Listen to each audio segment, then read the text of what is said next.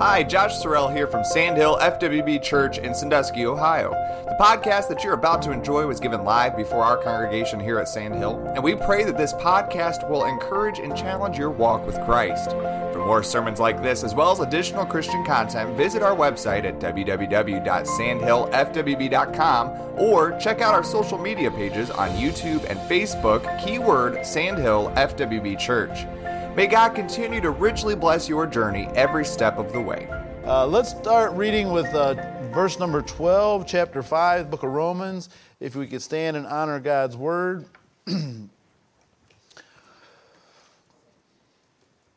Wherefore, as by one man sin entered into the world, and death by sin, and so death passed upon all men, for that all have sinned.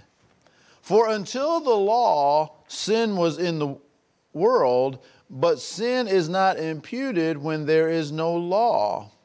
Nevertheless, death reigned from Adam to Moses, even over them that had not sinned after the similitude of Adam's transgression, who is a figure of him that is to come.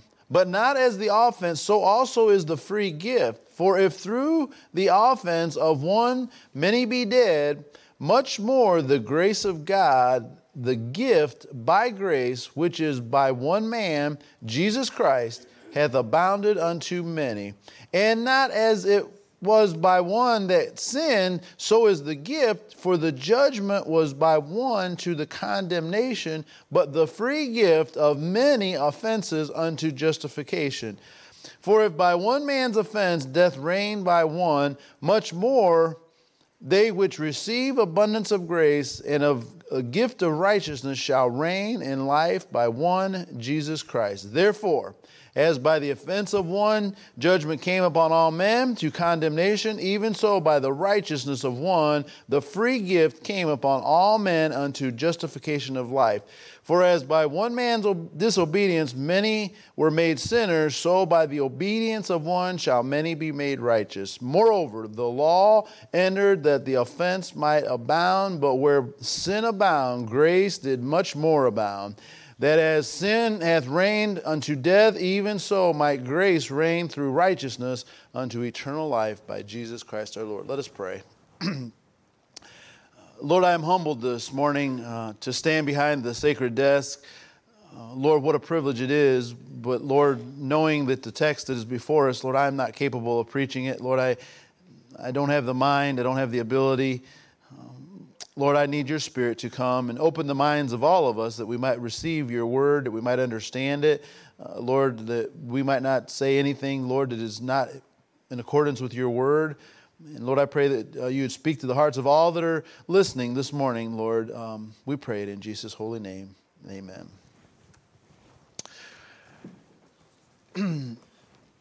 So I'm just going to go ahead and admit it to you guys. This is tough, okay?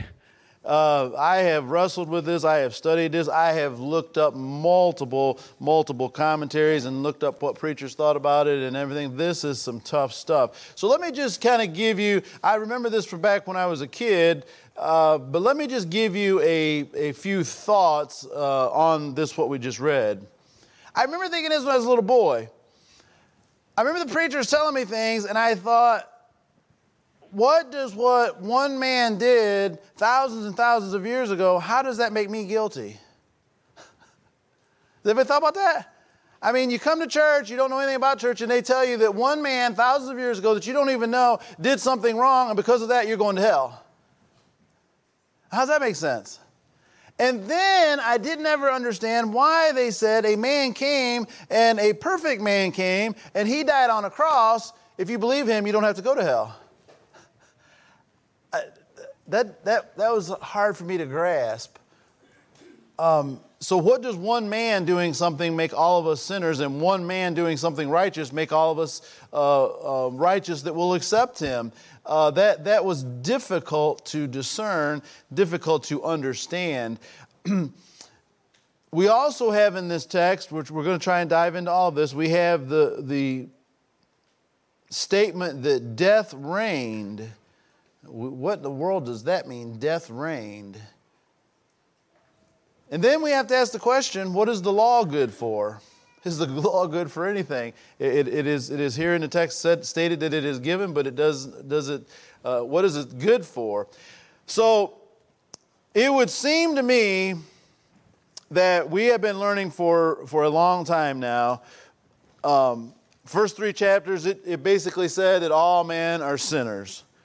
We covered that. We get to chapter 4, it says that we can be justified by Jesus Christ.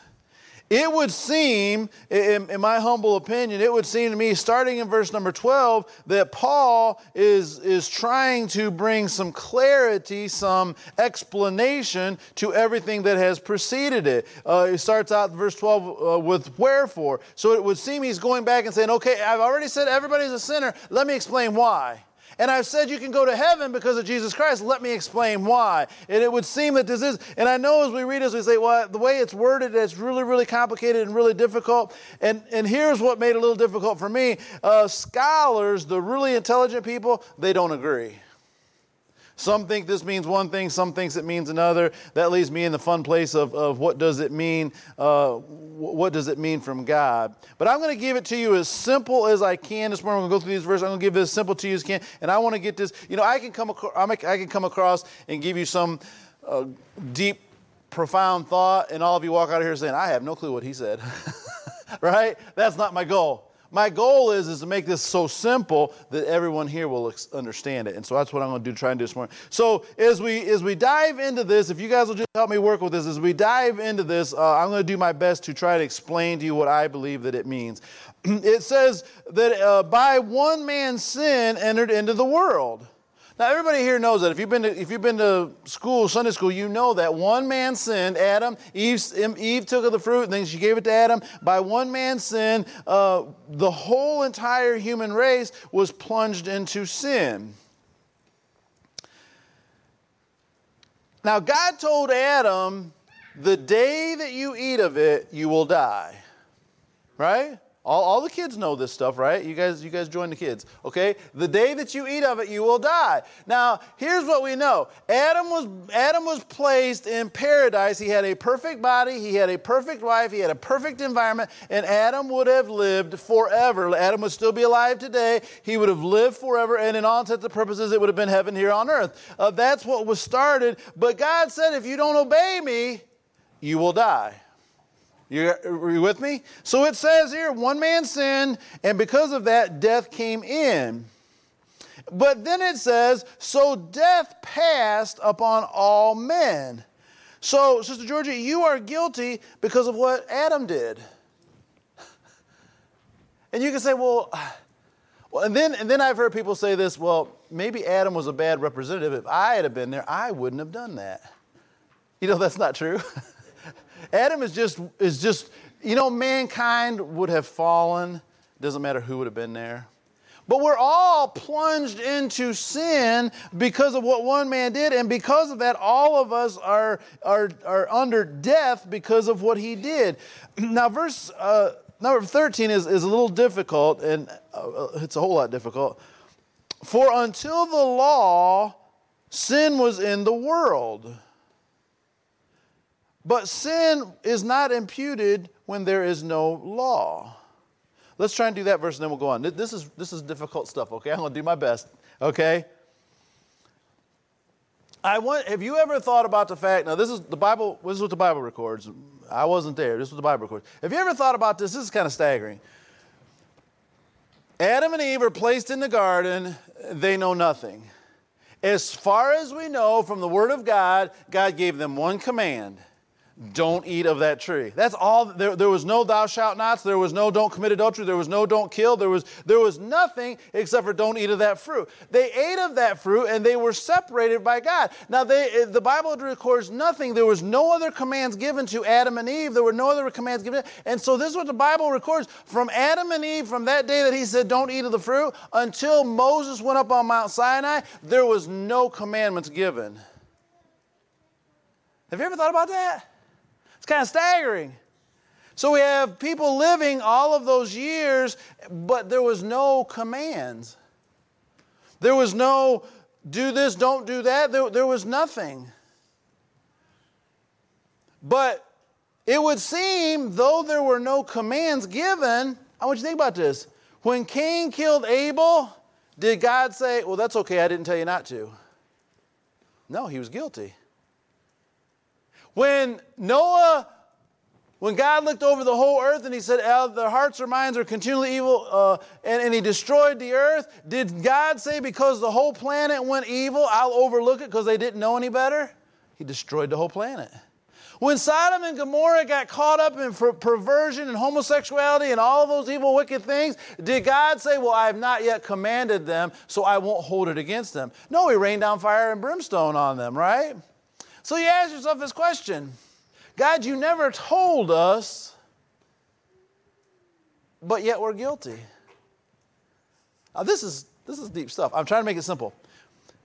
But we go back in Romans chapter 1, which we've already studied, we've already learned. Does it not tell us that if you don't have a Bible and if you don't have anything else, there's something inside of you tells you that there's things wrong?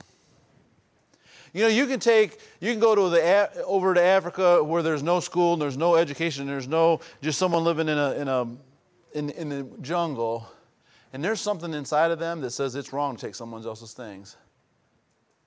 There's something inside them that says it's wrong to take someone else's wife. There's something inside them that says it's wrong to kill another person. You say, well, did they teach of the Bible? There's something written inside of us. So these people from Adam until Moses were guilty because of the conscience they had, not because of a written law. But here's the thing. It says, so what does this text mean? In verse 14 it says, nevertheless, death reigned from Adam to Moses. So they had no commands. The law had not been given. There was no Bible. There was nothing. The whole time of Abraham and all the time of the patriarchs, the 12 tribes, and everything that they went through, there was no Bible. There was no commands. But it says that death still reigned. What does that mean? Well, here's what I believe it means. God said, the day you take the fruit of that tree, you will die. Everyone since that day, how many people since the day that Adam ate of that fruit, how many people until today have not died? Who knows the answer? One. All right? One person hasn't died. That was in it because God took him. What is the point? Every person since Adam and Eve until today has died. You know what that says? That says we are under the condemnation of sin because death is reigning over us even though we did not have a law to tell us so. And then what does it mean when it says even over them? I hope you're not bored, but this is difficult stuff. I'm trying to get it out and then we'll get to the points. Even over them that had not sinned after the similitude of Adam's transgressions. What does that mean? So, if they did not have any commands except for don't eat of the tree, see, Adam blatantly disobeyed what God said. God said, don't eat of that tree. He went and ate of that tree.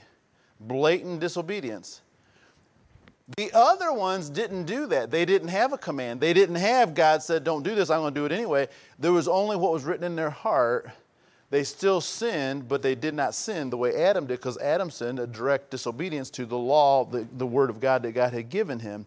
So all of us, now it says, and this is, I don't know that I can even explain this, but let me just, so I'm not just completely skipping over it. You'll say he didn't know what that meant, so he skipped it. Well, that's pretty much true. But in verse 13, it says, sin is not imputed when there is no law.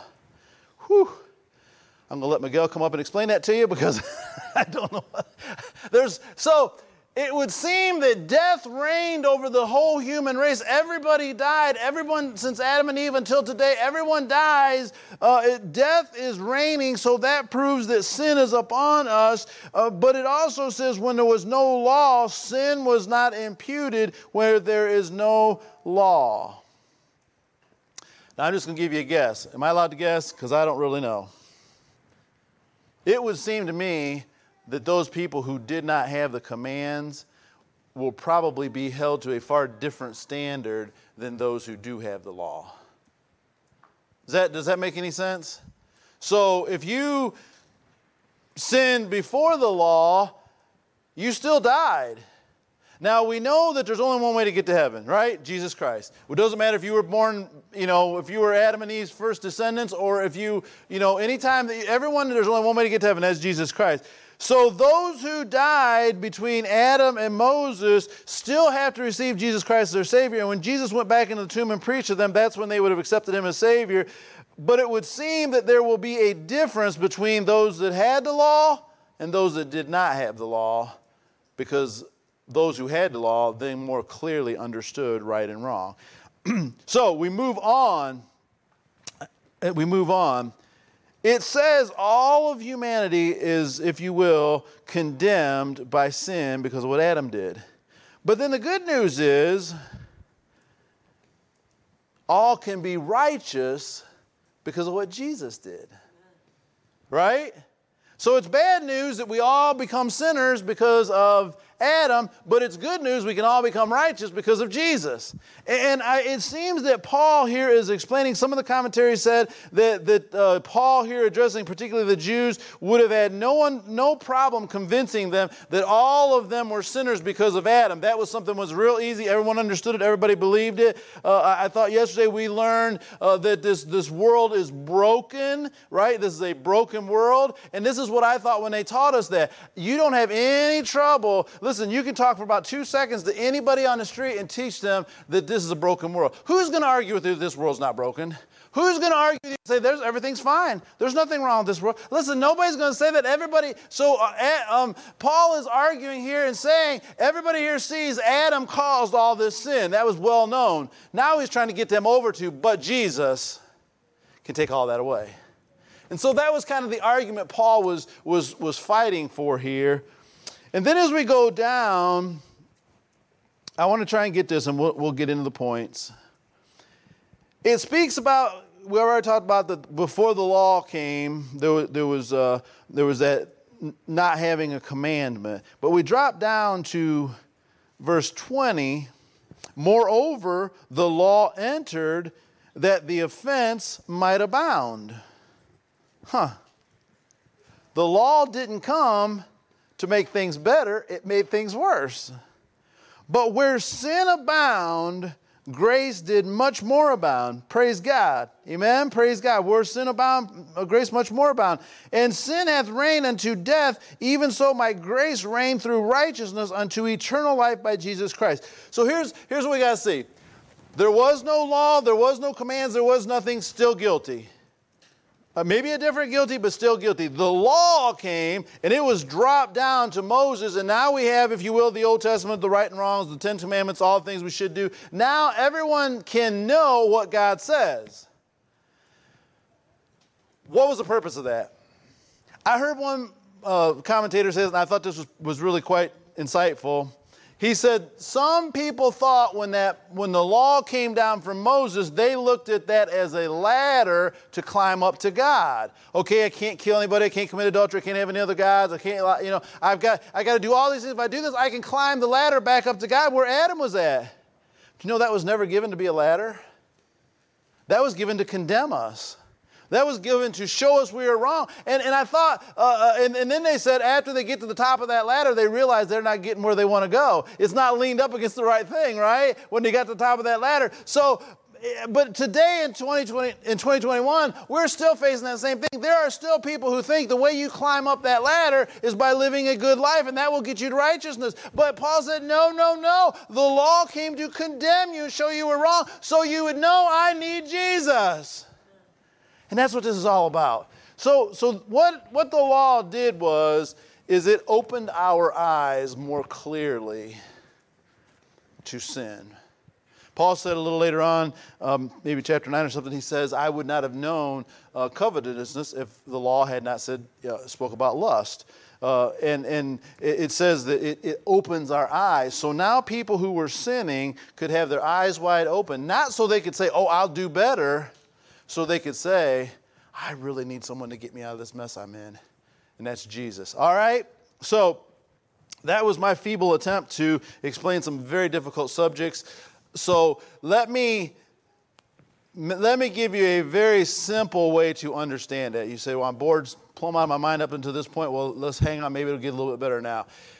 First point, I only had 2 points. That's a broken rule to only have 2 points, but that's all I got this morning. Make it as simple as I possibly can. So Adam's sons. So here is the way I'm going to give you this scripture this morning. The Bible says, I believe back in Genesis, it says, all mankind came from Eve. Adam and Eve is the parents of everybody that's here. Okay, every last person. And by the way, this is my theory on race, and this is what the Bible says about race. Do you know how many races there are? There's one race. If you are black, if you are brown, if you are red, if you're yellow, black, or white, as the song says, if you're any nationality or anything, you know what? We're all family. We come from the same mom and dad. We're all the same race. And the only reason there's different colored skins and different languages and all that, we know we go back to the Tower of Babel and all that, and at the Creation Museum, their theory is that a lot of that just came from the climate that you were in, what color it changed your skin. But we're all one race, so we don't get to say, I don't like this race. There's one race. It's the human race. So Adam and Eve is our mom and dad. Everybody's mom and dad. When they sinned, their nature became corrupt. When they had Cain and Abel, their nature was corrupt. When they had kids, their nature was corrupt. And right on down the line until we got Brother Terry. Right? Right on down the line. Every generation has just passed on corruption. So if you were born of a woman, raise your hand if you were born of a woman. Was you born of a woman? If you were born a sinner. That's what the Bible, and it's because it was passed on through to you. By the way, that's why Jesus was not a sinner, because he was not born of the seed of man. He had a virgin mother. So he did not have that seed passed on him, but all of the rest of us got here the same way. We got here through sin, and I got sin from my father, and he got sin from his father, and he got sin from his father, all the way back to Adam. So it was imputed to us. Now we say things like human nature. Do you know you can go to Asia, you can go to China, you can go to Africa, you can go to South America, you can go any place, you can go to the rich, you can go to the poor. But you know all humans have things in common. Do you know all humans, Sister Georgie, can you tell me, all humans from the time they're born are very selfish. Have you ever seen any kids that say, no, you can have my toy, I don't care? Have you ever seen a kid do that?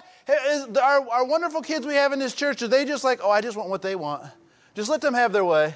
Listen, we're all selfish. Have you seen any 40-year-olds who weren't selfish? Any 60-year-olds who weren't selfish? Listen, we're all selfish. It's a human trait. We all want what we want. There is a fear of death on all of us. Let me let you on this side.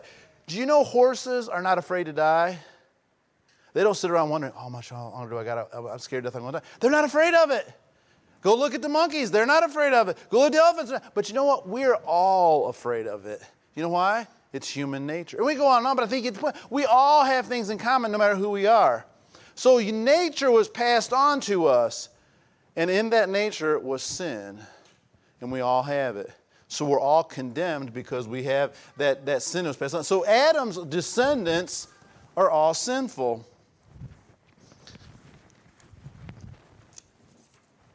So,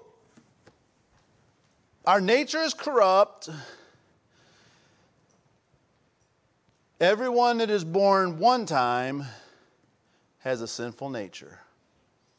Now, it says that death reigned, and we've already covered this a little bit, but we know that Romans 6:23, it says, for the wages of sin is death, and the gift of God is eternal life through Jesus Christ our Lord. But the wages of sin is death, so we see that death, the evidence that we're under sin is that death is reigning, we're all dying. Listen, if you can live to be 1,000 years old and you never die, you might convince us that you don't have sin. But if you die, we know you have sin because you were under the death of the consequences of sin. James 1:14-15, it says, but every man is tempted when he is drawn away of his own lust and enticed, and then when lust hath conceived, it bringeth forth sin, and sin, when it is finished, bringeth forth death. It's the consequence of sin. Sin causes of death. So we see that Adam's descendants have similarities. They have things in common. We all are corrupt. We all sin. We all have that sin nature. We are sons of God, or sons of Adam. Does this make sense to everybody? Is everybody getting this? Now, Jesus comes, and he is the perfect man. He has no sin. He's not born of the seed of man. He is a different Adam, is what the Bible calls him. He is the second Adam. Now, I think if as complicated as that text was, and as complicated as everything was to do with, I want to make this just real simple. Everybody here was born to Adam. Everyone here is a sinner. Jesus Christ came, and he said, what did he tell Nicodemus? You must be born again. The first time didn't work, people. We got to do it again. And if you've only been born once, you will die and go to hell because you had inherited the nature of Adam.